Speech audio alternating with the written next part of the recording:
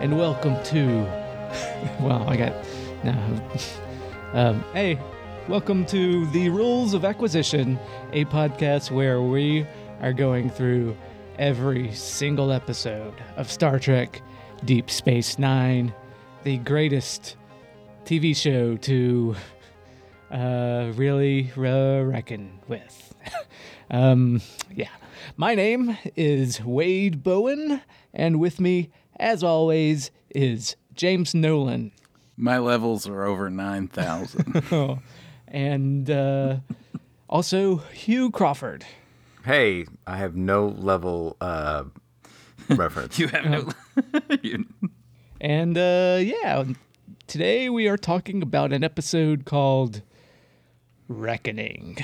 Yes, this episode is episode 21 of season 6. It originally aired April 29th, 1998. Here is the IMDb description. Spiritualists on Bajor summon Captain Sisko to the planet's surface, where they show him a stone tablet with some unknown inscriptions. Once on DS9, the inscription reveals an ancient Seafold summary. Oh, yes.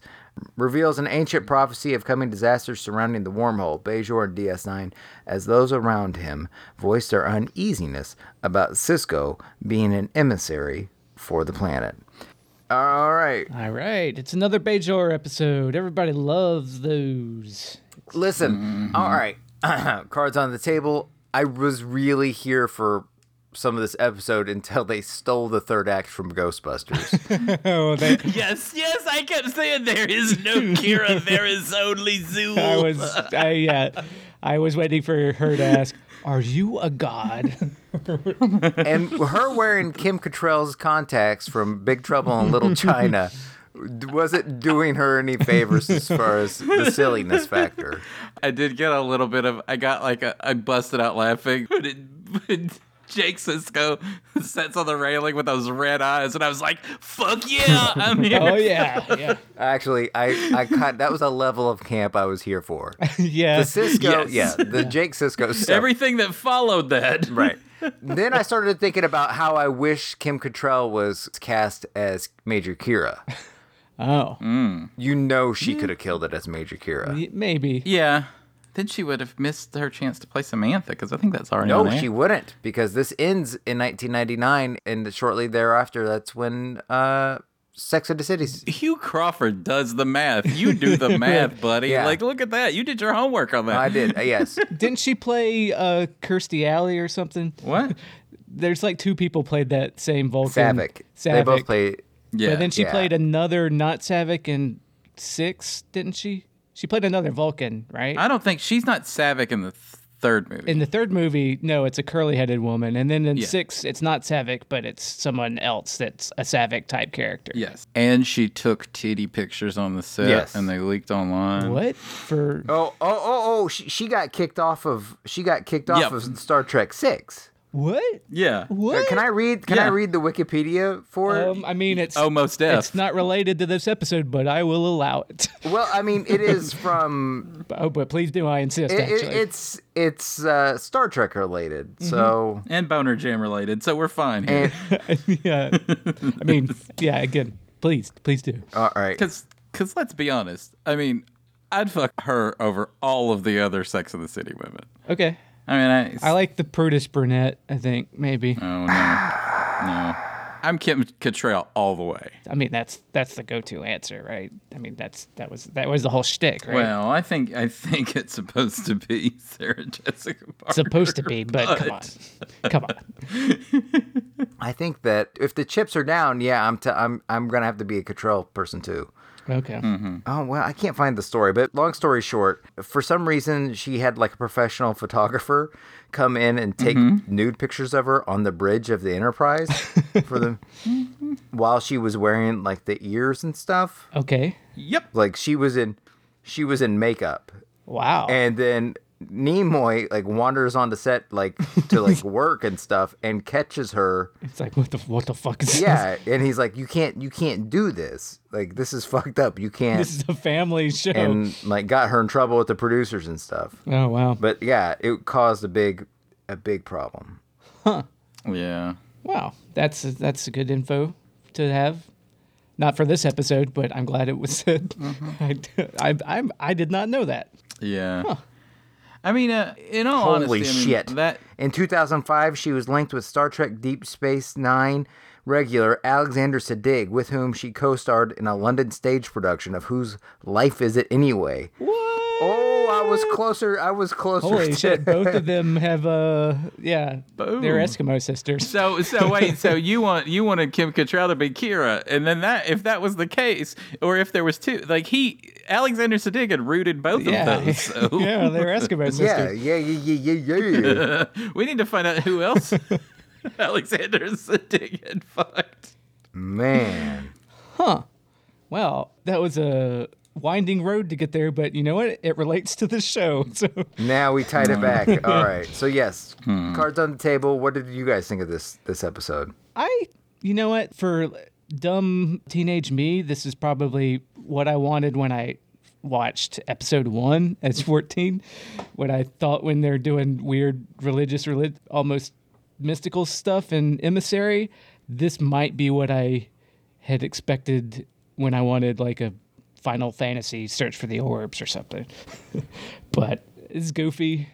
I liked some of it. I'm not going to say like, it's the most masterful, great episode, but I was here for it well enough.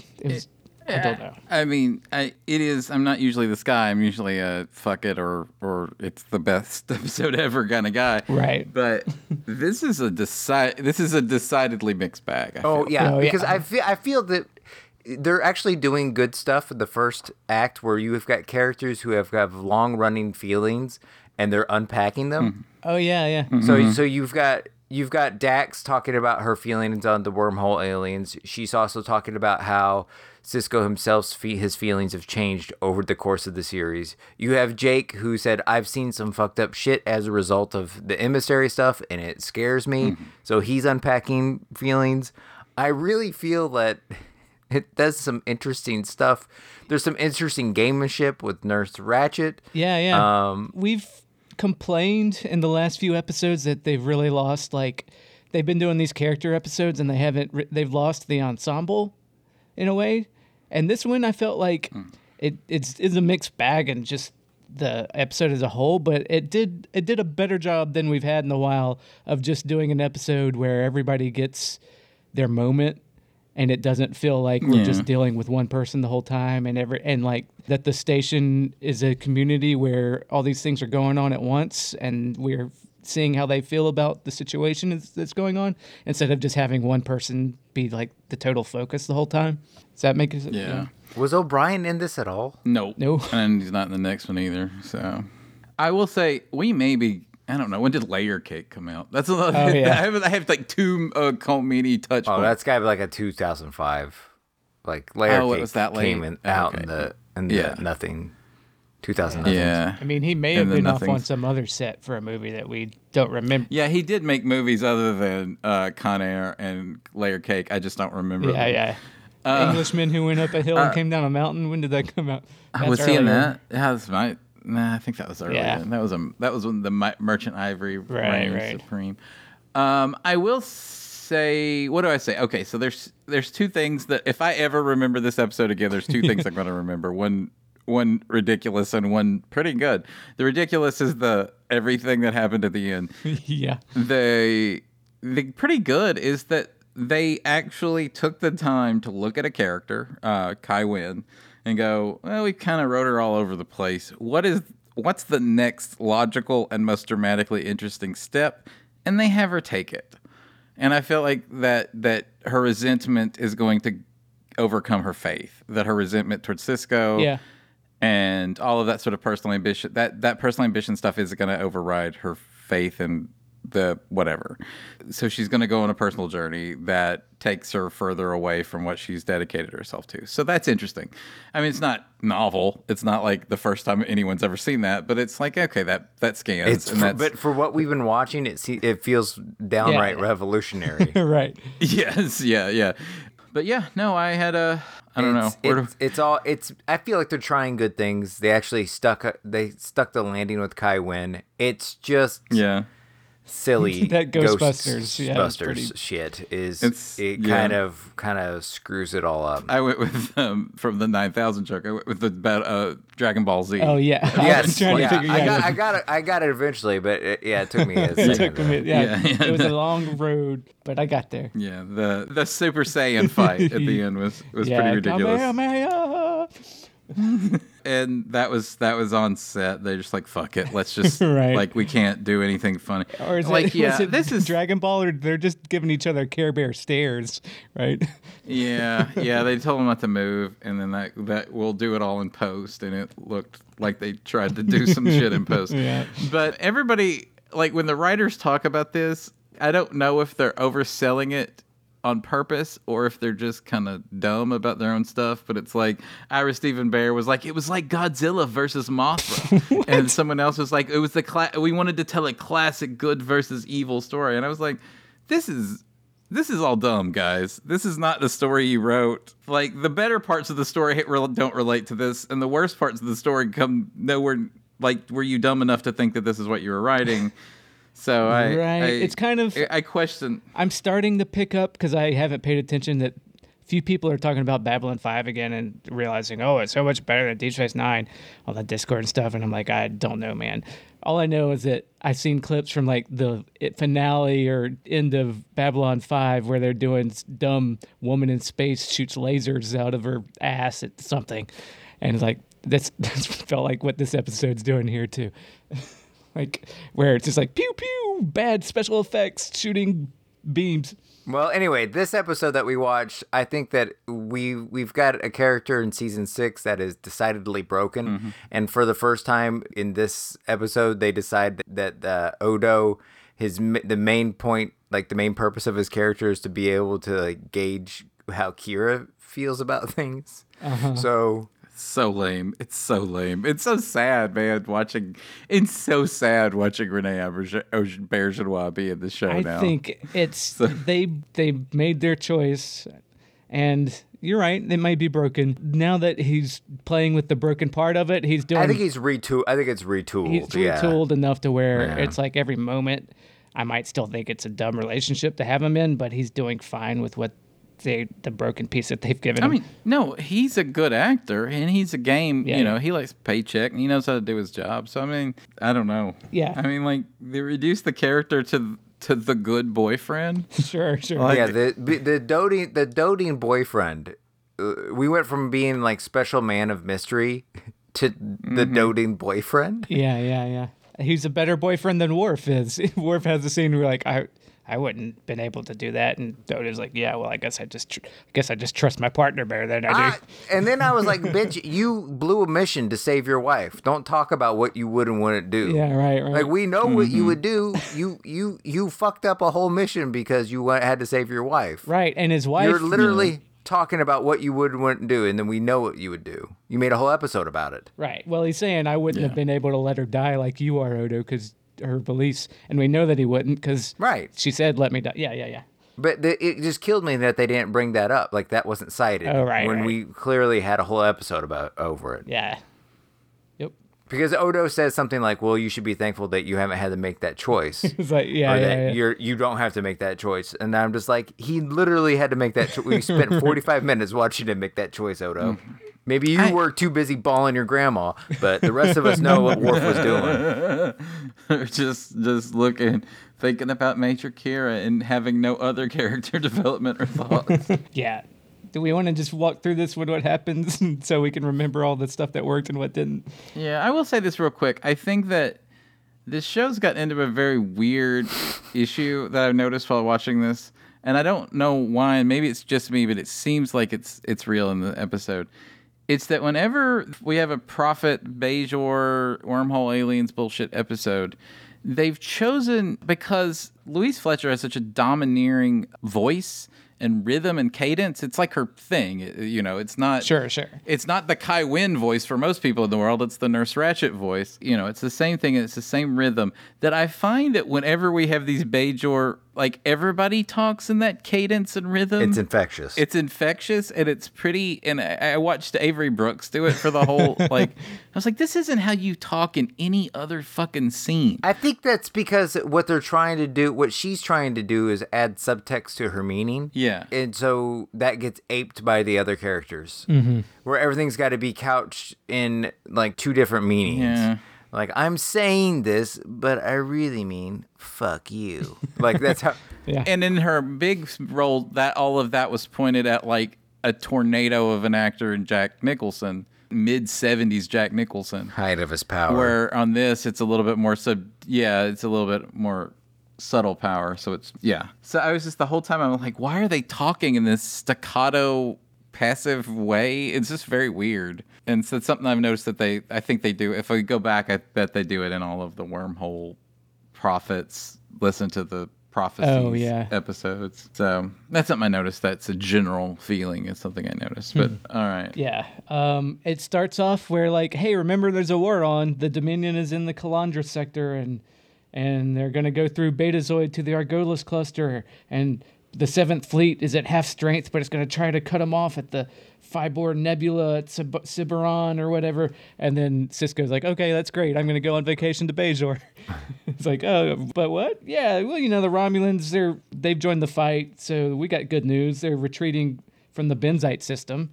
And then Odo has... This war makes no sense. This is... Yeah. Their inability to wrap this war up in an interesting way is a black spot on the series. Well, they're talking about, what's going on in all the battles and the strategery and everything. And then Odo brings up that, like, well, the Romulans may have chased them out of the Benzite, but they're going to keep Benzar, right? And they're like, you're such a stick in the mud.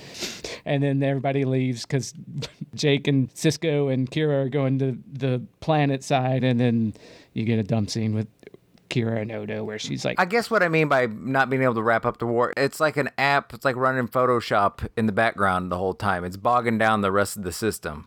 Just close that bitch out so you can move on with these other stories that you want to do, like, and have it be clean. But that's the more interesting story, though. But that's the problem, is that's the closeout that they want to do. Yeah. So do they even know how they wanted to close it out at this point? I guess that's my point. Like, if they had a baller way of closing it out, the war story. Well, let's put it this way. They want to keep the war story going till the end, but they have all this religious stuff also that they have to deal with. If you're talking about an end game, this episode got wrote because someone in the writer's room said, hey, remember those paw wraiths from a season ago? Right. So I don't think it was all leading to this. So Yeah. I think they're finding, they're trugging along, and then probably sometime in the off season between this and next season, I think that they probably set it up. Yeah. Because they want to make sure that it's the last, if it's the last episodes or not. Right. So they want to make sure that it's the last season that because they might have to drag the Dominion on for 3 more seasons. You don't know. Right. But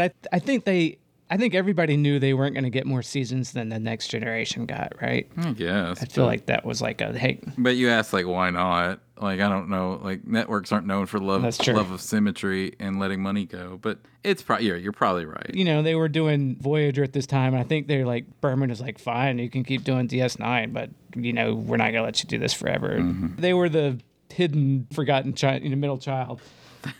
They had to start kicking off cast. It was like the 4th season of Mad Men where they were like, we'll renew you for a 4th season, but you have to fire half the cast. Right. And that's why they left Sterling Cooper. Oh. So they could leave all those actors behind. Oh, okay. Yeah. Didn't realize that was the behind the scenes reason, but it makes sense. It was.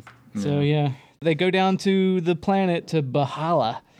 And then Moncaranjan. Just to say something about Mad Men real quick. It seems to me that if John Slattery didn't have that career, that he would have been playing admirals in Star Trek one-off episode. Like, yes. Okay, that's it. Yes, he had that career trajectory. Yes. Yeah. He would have been calling somebody by their first name that we've, But we need those ships for the Argolis cluster. Yeah. Like, I can see it's like cocky swagger. Yeah. Yes, that would be great. All right, sorry, Wade, go ahead. Yeah, he'd be admiral of the Ninth Fleet, I'm sure. But All of them would be really good admirals. Jared Harris. oh yeah, Burt Cooper himself. Jared Harris would be a great ship's doctor. Yeah. Oh, yeah. that's why he's on He's on the Terror. that Game of Thrones in Space show. He's pretty good on it. Oh, yeah. He's in Expanse. Yeah, he's like a Vladimir Lenin type. Yeah. Man, that. Yeah, he's kind of a shithead, but He hangs himself in his office in that too, doesn't he? yeah, totally. But it's in space, so his eyes bulge out. It's really gross. Right. That's totally what happens. All right, sorry. Go ahead. I didn't mean to derail it with my John Slater Admiral talk. We did not like this episode. But yeah, they go, and then Monk Ranjin is down there in his dumb Tingle from Zelda outfit, except it's brown. All the monks have that. There's dumb costumes, the weird medieval like hood kind of looking costumes. Oh, so we're mocking gay icons on this podcast now? We're mocking Oh, Tingle? I'm sorry, I didn't realize he was a gay icon. And that's off limits.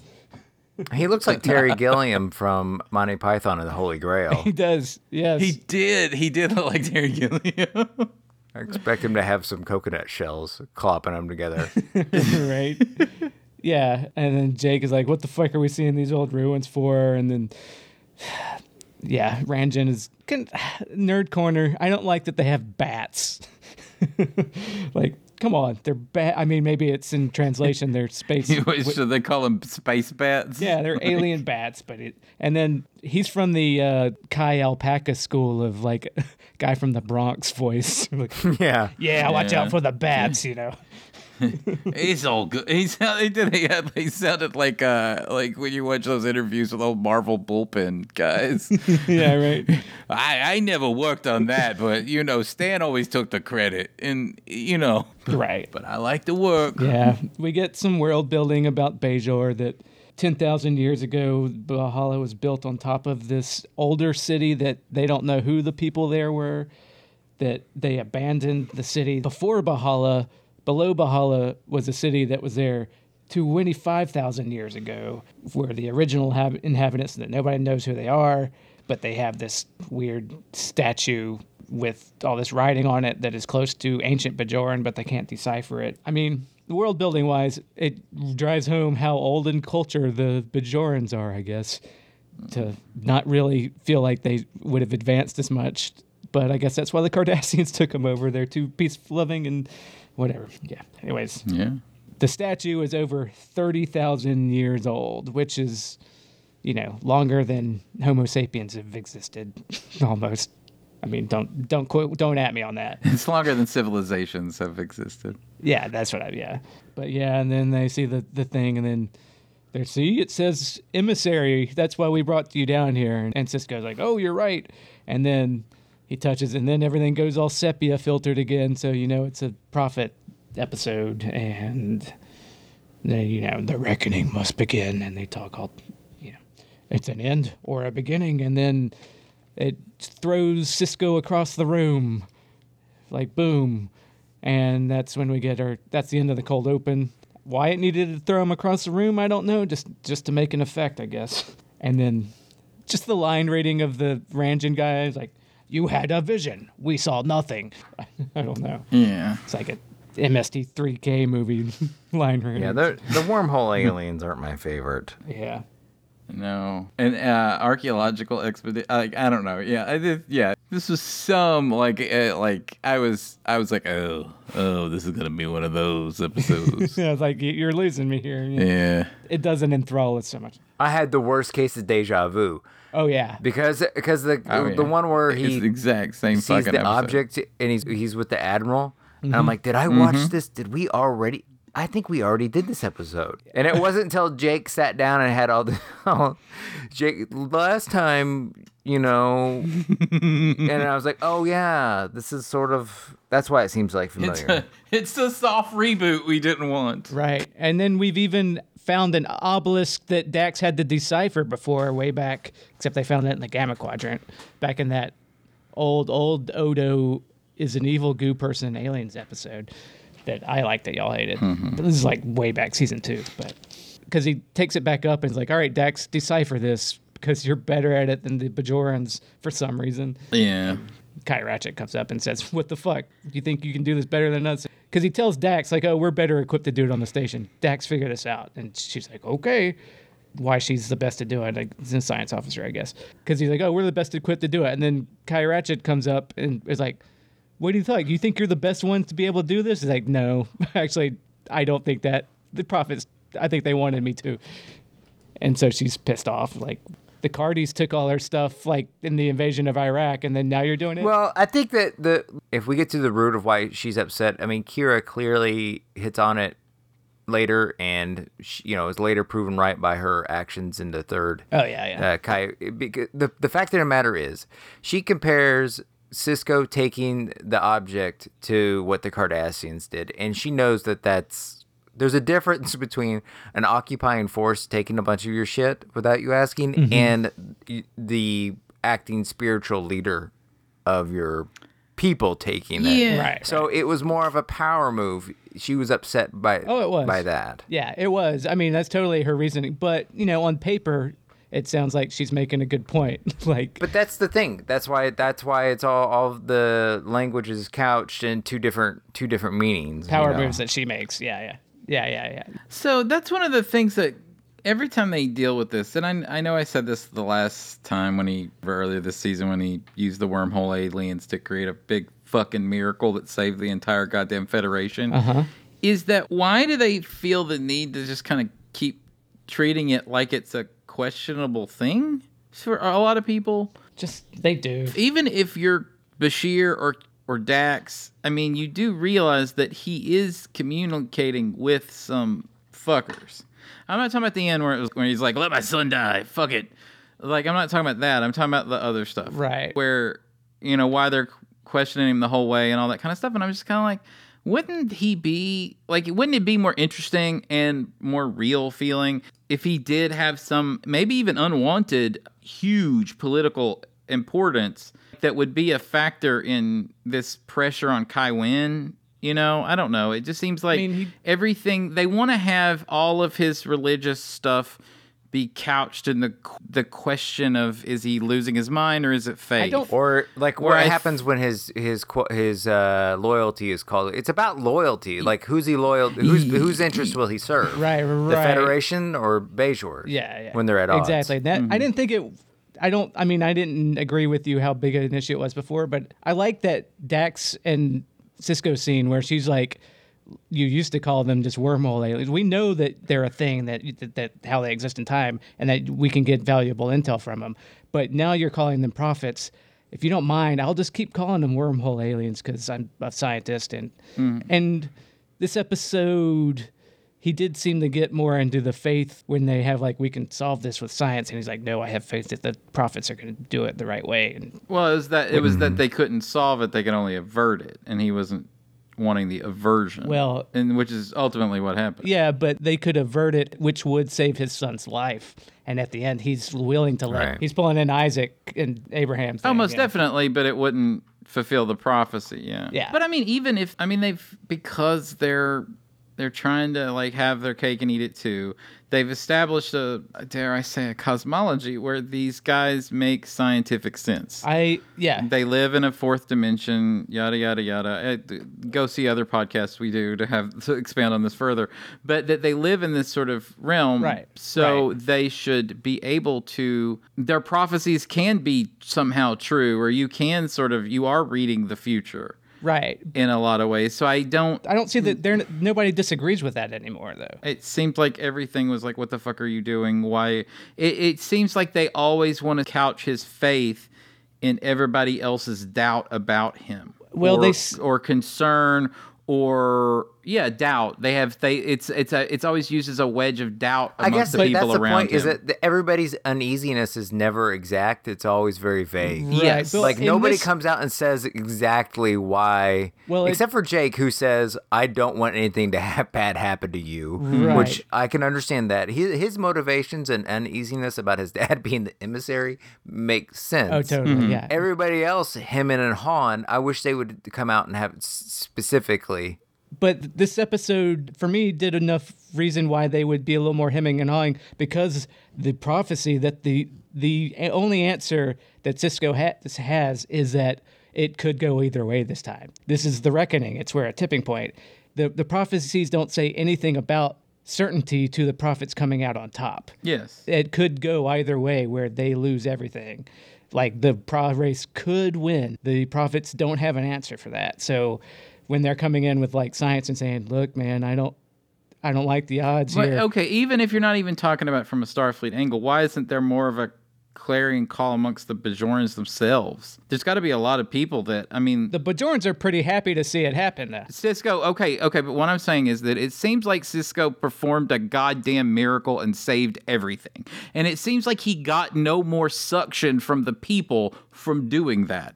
And that seems weird to me. You mean no more suction from Starfleet as a thing? Or from Starfleet or Bajorans because he gets overruled by Shakaar too. It just seems like he did this thing and it came with no political power he's got plenty of political power though. Well, I think that's a problem of the serials. Like when we talk about the. Possibly, yeah. This is them wanting both ways with their serialization. Right. Kira has the whole conversations with him, like where she's expounding on why Kai Ratchet is jealous because he does have so much political power that Kai Wynn has to share with him. But not enough that Kai Wynn couldn't come at him at the beginning of the episode. But she does come at him, and he's like, well... That's my point. Because it's something she didn't like, because shit's going down on Bajor. But my point is jealous. But I get the motivation. I'm saying she was winning. But, I mean... She was coming after him and winning with political power. Because he's not... It doesn't make him king just because he's the emissary. Why the fuck not? We would. Because he's Starfleet. I guess James's point is that, like, when you could command these gods that everybody worships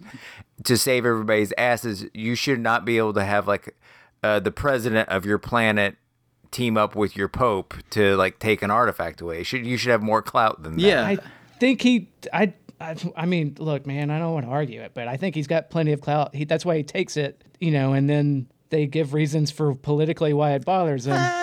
The whole thing was about how taking the thing put him in a shit heap of trouble with the Bajorans. Shakaar is against him, all of that stuff. But it's also because there's like earthquakes and weird shit happening, and that she's using her political power to say it's because you took it away. It's not just, I don't know, like he seems... That's not power. That's what I'm saying. I'm saying that it's her capitalizing on the fear to gain more power to push back against whatever power he has as the emissary. To me, he seems unrealistically weak. Political wise. I mean, maybe, but I don't think he wants political power, and I don't think Starfleet wants him to have it. So, I mean, the mitigating factors seem mitigating well enough for me in this episode.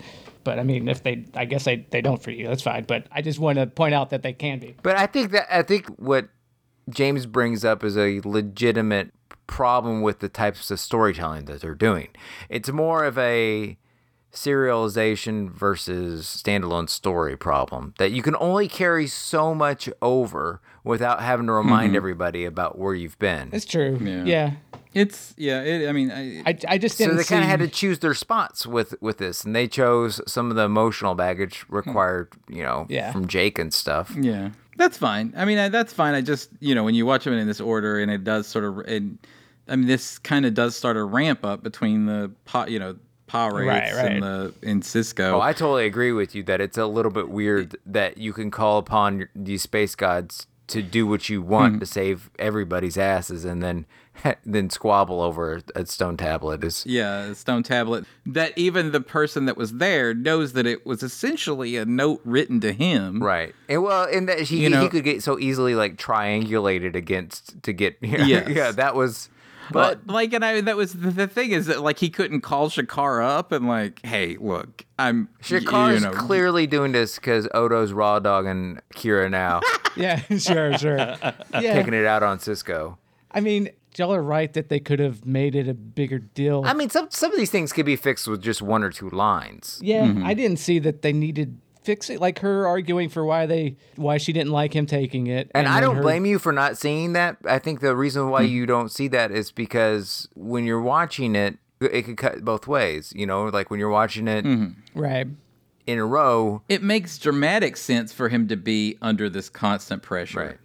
Right. Yeah. So I get that. And it makes political sense for me, too. It doesn't for me, but that's fine. Because he's not trying to be in politics and, He is kind of aloof about how he goes about his emissary business. He kind of just like follows his nose. But it's not about what he wants. But the turmoil on Bajor, the fact that it lines up with him taking this thing, she's the political leader talking to the people to rouse up people's fear that it's because he took it away, seems like a good enough reason to get the populace and therefore the President Shakar to sign off on her thing. If there was a single person on Earth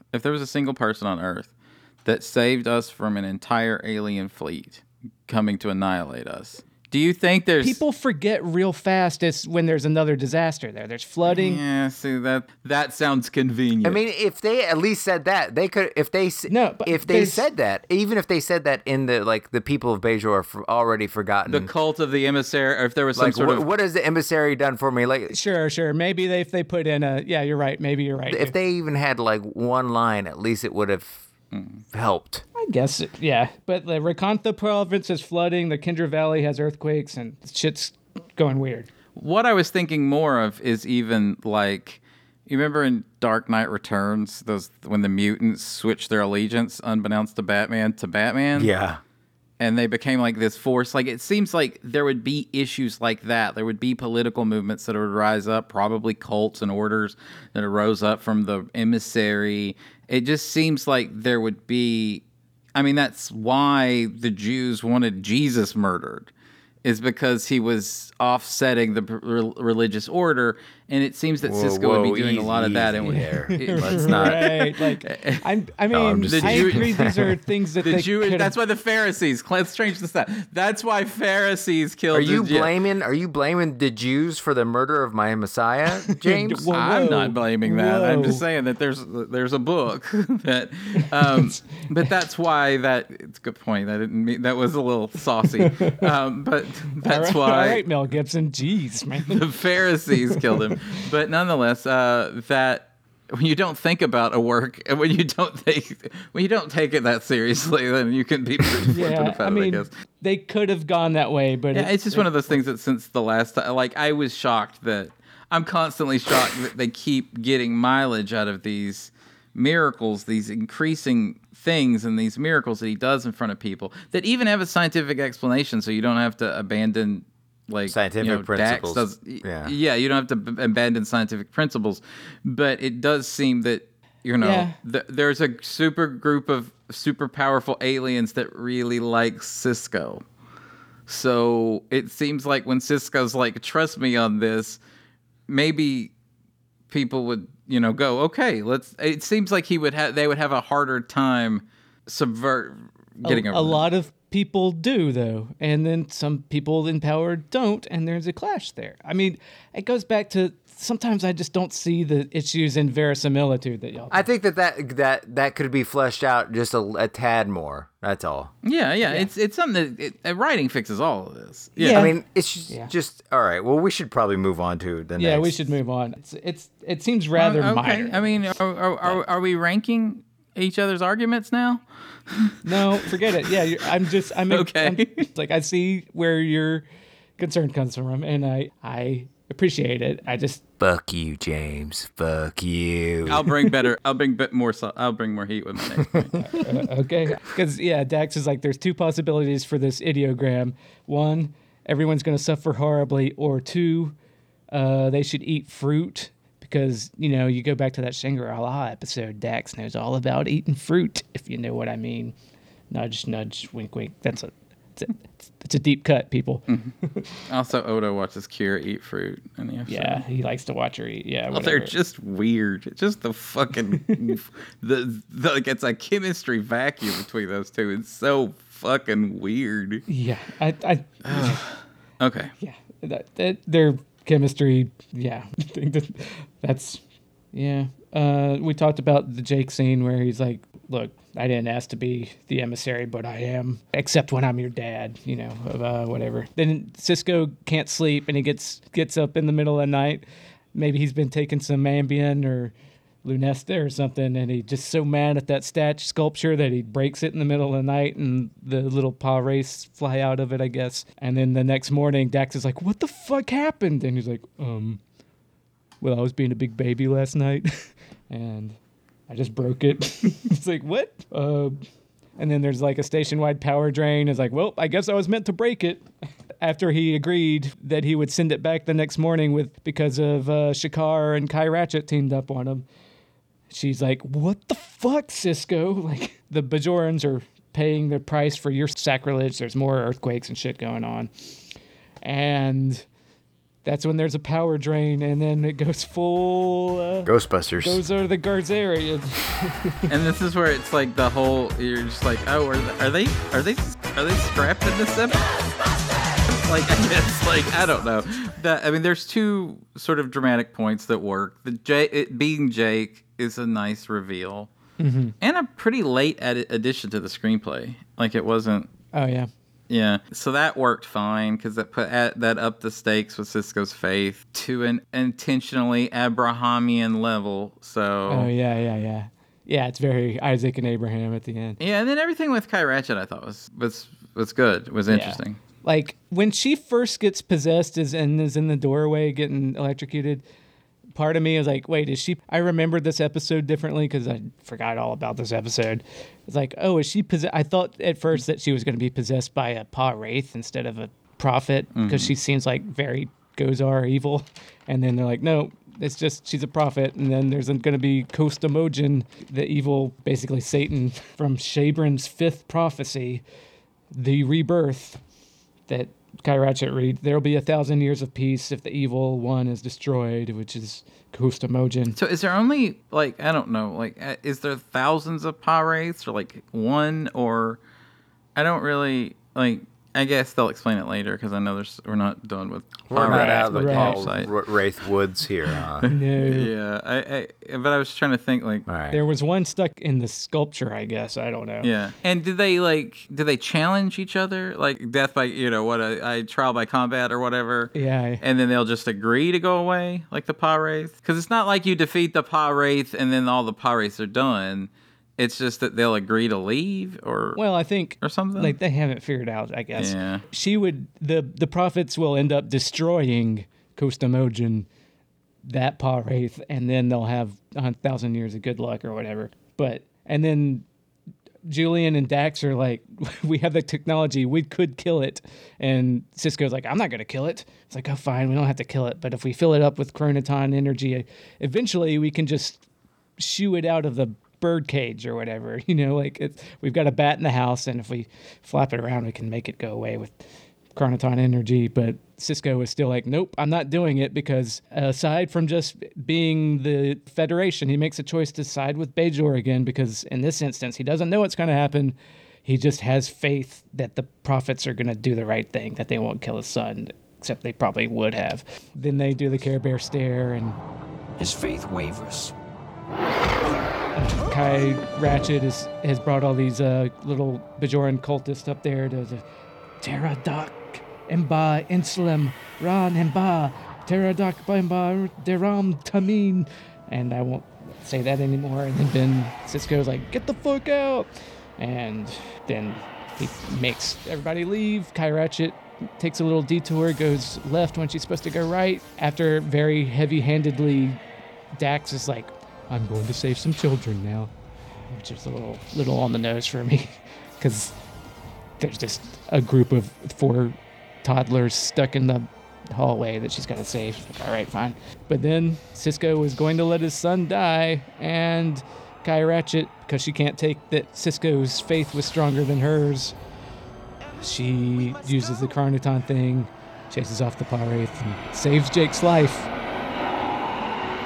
It is nice to know that in Kai school they teach you how to operate a Cardassian space station to flood chronoton particles. Well, you don't survive 60 years of occupation without learning a little bit about Cardassian tech, right? That's true, I guess. Maybe, I don't know. It's convenient, though. You're right.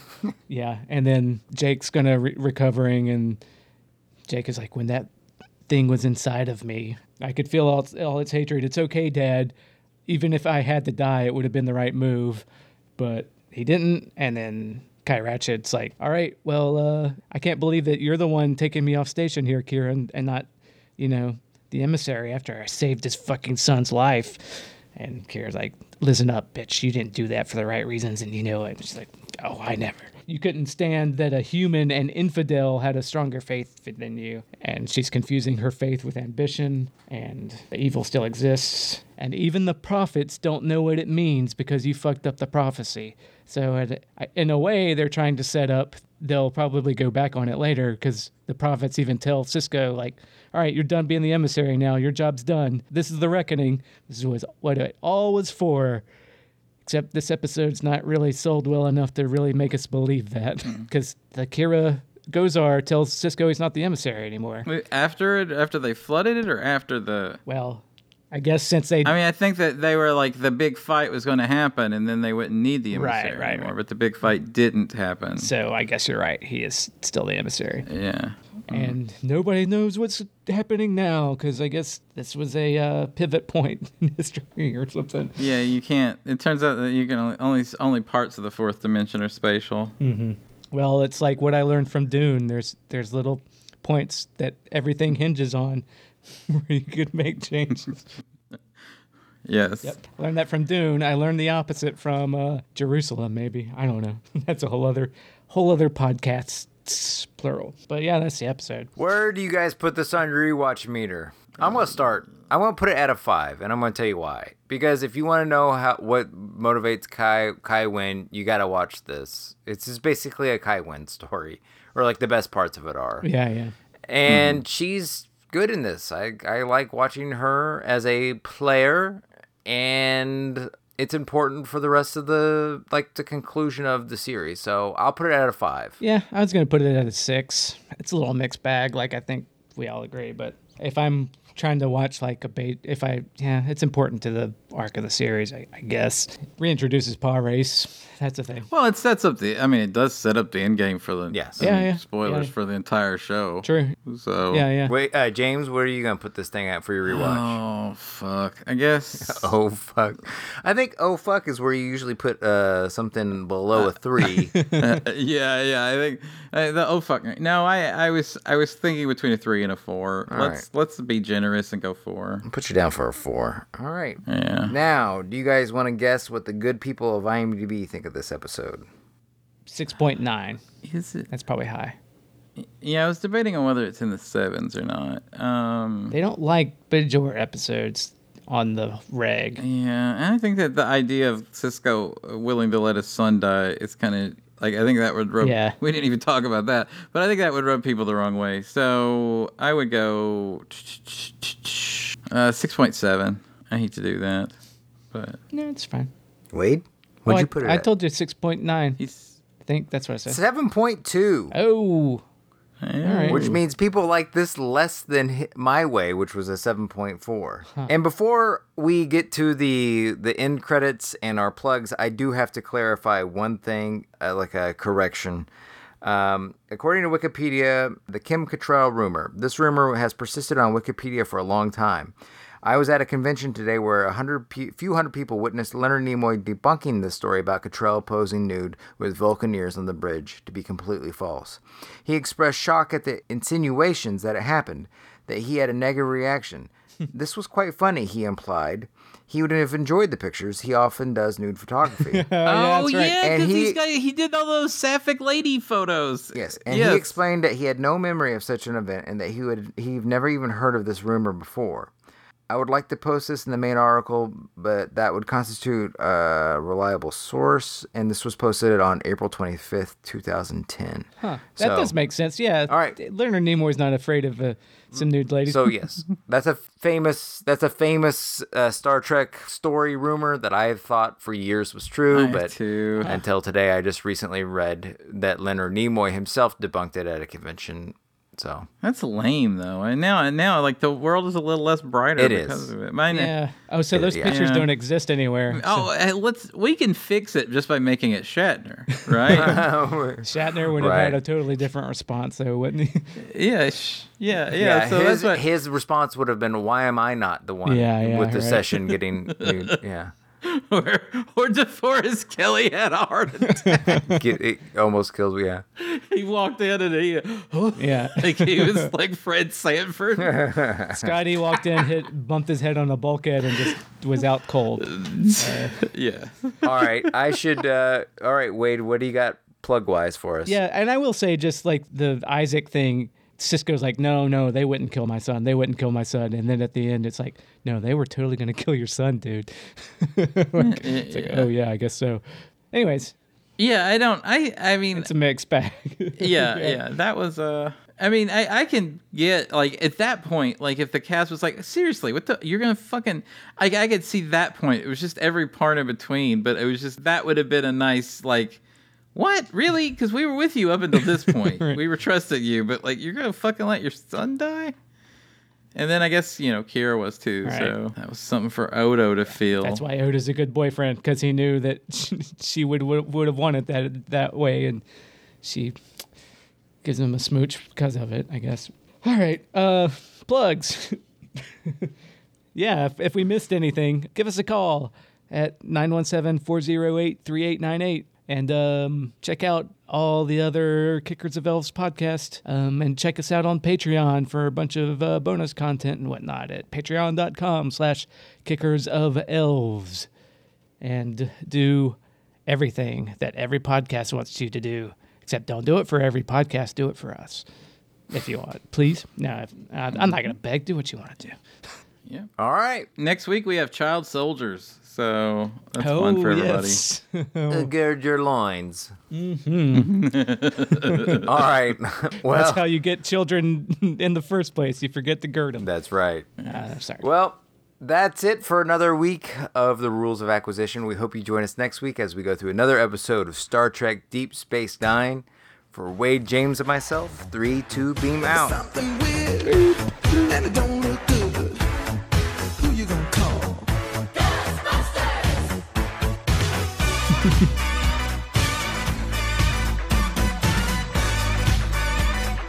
I ain't afraid of no ghosts.